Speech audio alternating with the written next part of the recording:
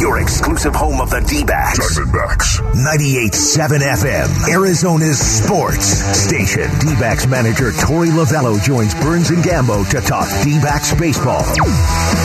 2:30 every Tuesday, we'll get to talk Diamondbacks baseball with the manager of the Arizona Diamondbacks, Torey Lovello, who joins us on the Arizona Sports Line. In advance, the Diamondbacks taking on the Astros today at 5:10. You'll hear that game on ESPN 620. Joining us right now from Houston, Torey Lovello. How you doing today, Torey? Hey, guys. I'm doing good. How are you? Look at this timing. Can you believe it? I finally figured it out. I was going to say something, but I'm like, you know what? I'm just going to let it slide. I should have given you an attaboy. You are right on time, Torey. That's good. That makes me not as mad at you as I was like 5 days ago. Well, were you mad at me because of a move I made, or were you mad at me because of how late I call in every time? No, I was mad because you didn't let Zach Gallen pitch the ninth inning at 98 pitches. Oh, my gosh. Okay. Well, I'm with you on that.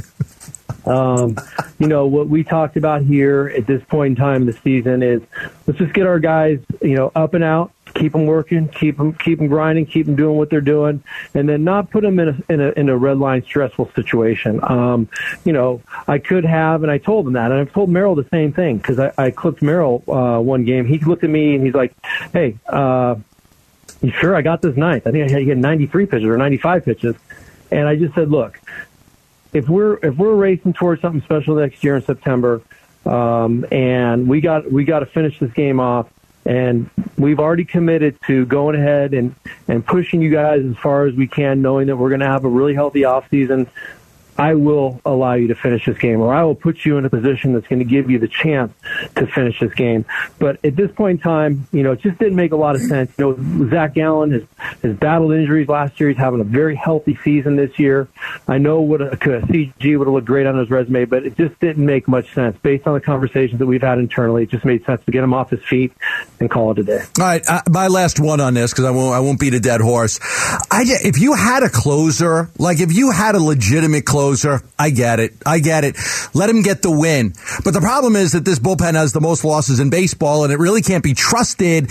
And for a guy to work that hard for 8 innings, I almost like let him. If he puts a runner on base, okay, take him out. But if he gets the first guy out, then let him get the second guy out. And then even then, if he puts a runner on base, take him out. So, that was just my thought. I kind of felt bad for him because he had pitched so well, and this bullpen is just one that, as we all know, this bullpen just can't be trusted. I'm with you, Gambo. It was painful for me too as I was watching that inning unfold, and I felt terrible for him. He came out of the game with the lead. It looked like everything was going to be right in place, and unfortunately, it's not the first time something like that has taken place, and we got to be better. All of us have to be better. We can't walk into that ninth inning with a 1-run lead if we have a chance to push more runs across. So offensively, we could have done better. And yeah, it's an easy target to say with the bullpen as to what they've done. And I know what those numbers are. And you're right. I'm not going to downplay that. We got to be better there as well. Torey Lovello, our guest here on the Burns and Gambo Show. I want to ask you about Alek Thomas and the decision to send him down to Reno. That one, I know it's been a struggle for him the last several weeks. So in that regard, it's not surprising. But given kind of his standing within the organization, I just sort of assumed that once he was here to stay. What went behind the thinking in that decision, Torey? Yeah, it was a very difficult decision. And we knew that Jake was going to be coming back from the bereavement list. We knew that we had to make a move. And, what we've been watching Alek do for the first several weeks of his call-up was take the game to the next level and just really go out there and achieve. But it has been a grind for him. It has been a little bit of a challenge. I felt like he was starting to show a little bit of a loss in confidence. Maybe it was the case and maybe it wasn't, but in my opinion and the evaluator's opinion that we were looking to make this decision the right one, and who knows if it's the right one. It's just given all the facts that we were laying on the table, we just felt like it'd be the best thing for him to go down. I know there's only 3 games in Reno, and they're going to play some meaningful games here as they enter the playoffs. It's to give him a chance to take a deep breath in and say, hey, look, I'm going to be okay. I was making some mechanical mistakes. I was making some mistakes with my pitch selection. Let me just catch my breath for a second and get back on my feet. And I felt like it'd be the best opportunity for him to push forward and have a very healthy offseason, have a good ending rather than an ending where he was just hanging on. The bottom line is I just felt like he wasn't the same version of himself when we were trying to get him back there. And with a decision that was looming, a tough decision that was needing to be made, we had to make it, and it landed on Alec. What I explained to him is that he is still a very big piece of this organization. We are looking to go into this next dimension as to what we can accomplish as an organization. His name is firmly planted in those discussions. So it's just a little hiccup. He'll find himself getting back to the big leagues as soon as possible. Yeah, no, I think that's absolutely the right decision. He had gone 7 for 55 in the month of September. He was batting 127. He goes to Reno last night. He's got a double. He's got a couple RBIs. I mean, so good for him to get his confidence back and build that up. And it allows you to play some guys in center field because you've got 3 center fielders on that roster. So just give me your thoughts on getting some reps in center field for some of these other guys.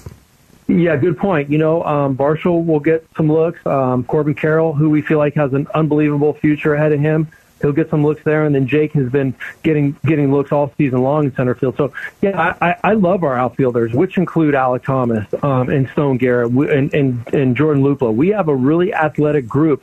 In fact, to the point where I was talking to an opposing player that I know well with the Dodgers, and he said, look, your outfield is so good, we have called it the no-fly zone. Either you hit the ball over the fence or it's going to be caught. Do not hit it where you're going to have it land on the ground in the outfield because it won't happen. So I love the no-fly zone, and that's a credit to the guys that we have, the scouting department, the player development. Our guys get after it. So whoever we put in center field, it just doesn't matter on a given night. We've got some really good athletes out there.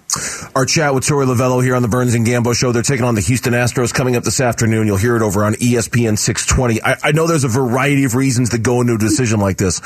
With the decision about Mad Bum, was it more about him or was it more about everybody else in the rotation making sure they had a chance to do the things they wanted to do and for you to get more looks at them?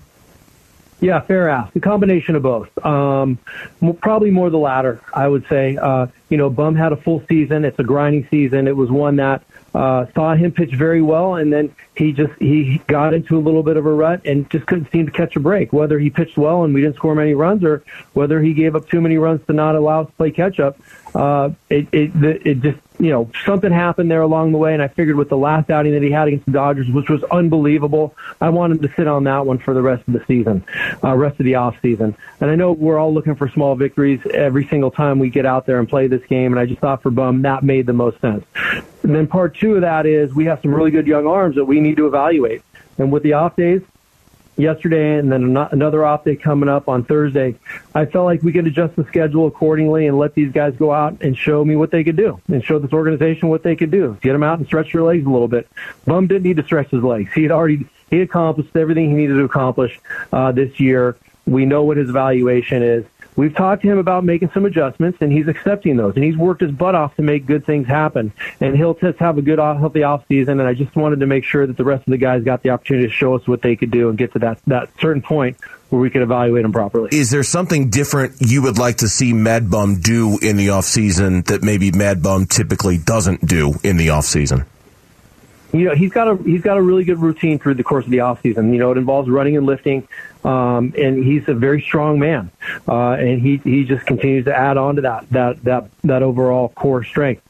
I think the one thing that I talked to him about mostly was, being able to land pitches in all four areas of the strike zone. He gets a little predictable with certain pitches that are going to land in certain spots, and he can carry balls all over all the four quadrants. And I just wanted to make sure that as he was getting back into his throwing routine this offseason, that he understood how important it was to land pitches in all four of those areas. Last year, you guys had 43 stolen bases. You've got like 91 right now. After Varsho, Marte, Alcantara all had some. You're top 10 in Major League Baseball. How does that speed? And we've talked about this quite a bit, but how does it change the way you manage? Yeah, look, my mindset is let the boys run. I love it. And I've always managed that way, but I got to manage the team that we have. And when you don't have team speed, you've got to be creative with how you're going to be able to read and get early breaks and take advantage of certain moments and certain matchups. But when you have this much team speed, I can manage this team a whole different way. We are going to put pressure on the defense. I call it pressurizing the defense to make plays a little bit faster than that they've prepared for. And I'm watching very good defensive teams try to pick up the baseball and make plays that they just aren't equipped to make. And when you do that and you move fast, you're going to make mistakes. That's plain and simple. That's version number one. Version number two is we're going to put pressure on the pitcher to get the ball to home plate a little bit quicker and try and hear that black noise over their shoulder at first base. Those balls tend to wind up in the middle of the plate, which get hit off the top of the walls. And then the third point is we're going to just run until we successfully get to second base. I want to do it at a certain percentage, which represents a net positive when you're talking about run production. And then when you put a man in scoring position, you're going to score more runs, plain and simple. It happened in the Dodger game. I think it was game 3 against the Dodgers. We got on base a couple times, stole second base, Walker, base hit, 2-0. And by the fourth inning because we had a lot of team speed. So there's a lot of different versions of why it takes place, and I want to manage the type of team that we have right now because we are going to put the boys in motion and get some stolen bases that are going to equal a lot of extra runs. Torey, as always, we appreciate it. Thanks for coming on for a few. Good luck today against the Astros. Okay, guys. Thanks a lot. Bye. Thanks, Skip. Torey Lovullo joining us on the Arizona Sports Line for his weekly visit with us as the Diamondbacks take it on Houston later today.